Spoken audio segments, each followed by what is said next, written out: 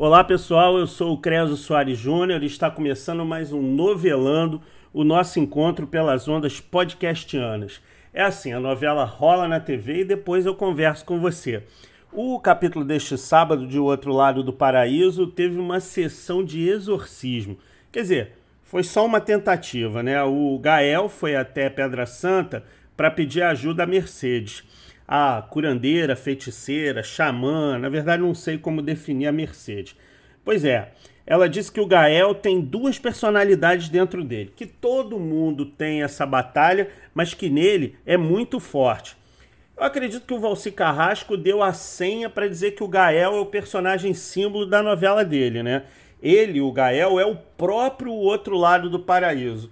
De uma hora para outra ele deixa de ser o homem doce, que é capaz de conquistar a Clara, a mocinha da novela, e vira um monstro capaz de estuprar e de bater. O Sérgio Guizé está defendendo um papel muito difícil nessa novela. Fazer o Gael nesse registro sempre pronto para explodir é complicado, né? Talvez esse drama da dualidade comece a ficar cada vez mais marcado dentro dessa linguagem excessivamente explícita que o Valcir Carrasco usa na novela. No último episódio, eu disse que desconfiava que o Samuel começaria a se redimir, né?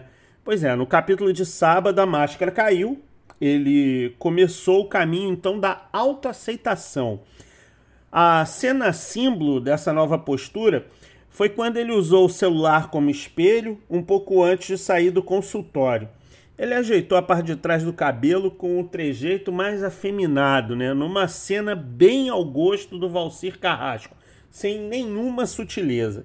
E, por falar em falta de sutileza, nos 15 primeiros minutos do capítulo deste sábado, a expressão sair do armário foi usada 3 vezes.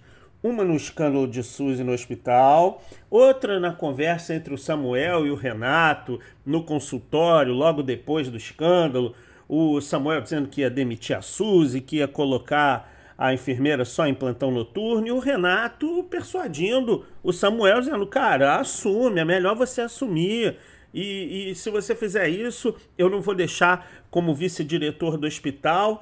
Pois é, e aí teve então essa segunda vez que a palavra sair do armário, a expressão sair do armário foi usada, e a terceira foi quando a Suzy chegou ao salão e contou para todo mundo que o marido era gay, né? Agora, os caminhos da redenção do Samuel já estão sendo pavimentados.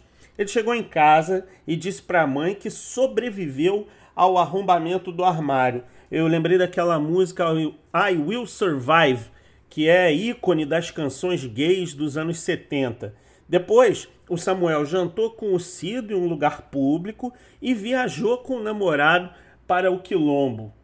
Bom, agora eu vou mudar de personagem porque uma coisa me intriga. Eu fico me perguntando como em 10 anos uma filha apaga totalmente a imagem da mãe da cabeça. E o que mais me surpreende, como uma mãe não reconhece a filha. A história de Duda Elizabeth e Adriana está ficando um pouco difícil de engolir, né? Eu acho que o autor não vai poder enrolar muito para que a Clara e a Adriana descubram que são filhas de Duda Elizabeth. Agora eu só vou chamar o personagem da Glória Pires de Duda Elizabeth, porque na verdade ela é Elizabeth, mas teve que virar Duda depois lá da pressão do sogro, da chantagem do sogro na primeira fase da novela, né? Agora, o núcleo da Casa do Juiz é inacreditável, né? A Nádia parece ter saído da mesma forma do personagem Eurico da novela Força do Querer. Ela parece ser o coro das ideias conservadoras. Por exemplo, hoje ela soltou algumas na hora do jantar na casa do juiz, né? Prefiro que o meu filho seja assim mal educado e macho. Não tenho nada contra, mas daí a ter um filho ou um neto gay é outra história. O personagem da Eliane Jardine parece concentrar todos os clichês do conservadorismo, igualzinho o personagem do Eurico em A Força do Querer, né? Agora, claro que existe gente parecida, só que eu acho que o Valci Carrasco está errando um pouquinho na tinta. Eu acho que está deixando muito forte, né? A ideia é ridicularizar quem pensa como a Nádia. Agora, será que ele vai conseguir isso ou, pelo contrário, vai até criar empatia? Outra coisa, eu estava com saudade do Nick e da Ivanilda. Hoje ela apareceu na novela e não usou o seu bordão "pronto, falei". Pra mim não fez falta nenhuma, viu? Porque eu fico irritado quando eu escuto o bordão ali da Ivanilda. Bom, não tem capítulo domingo, então a gente se encontra depois do capítulo de segunda-feira. E você sabe que é assim, a novela rola na TV e depois eu converso com você aqui pelas ondas podcastianas.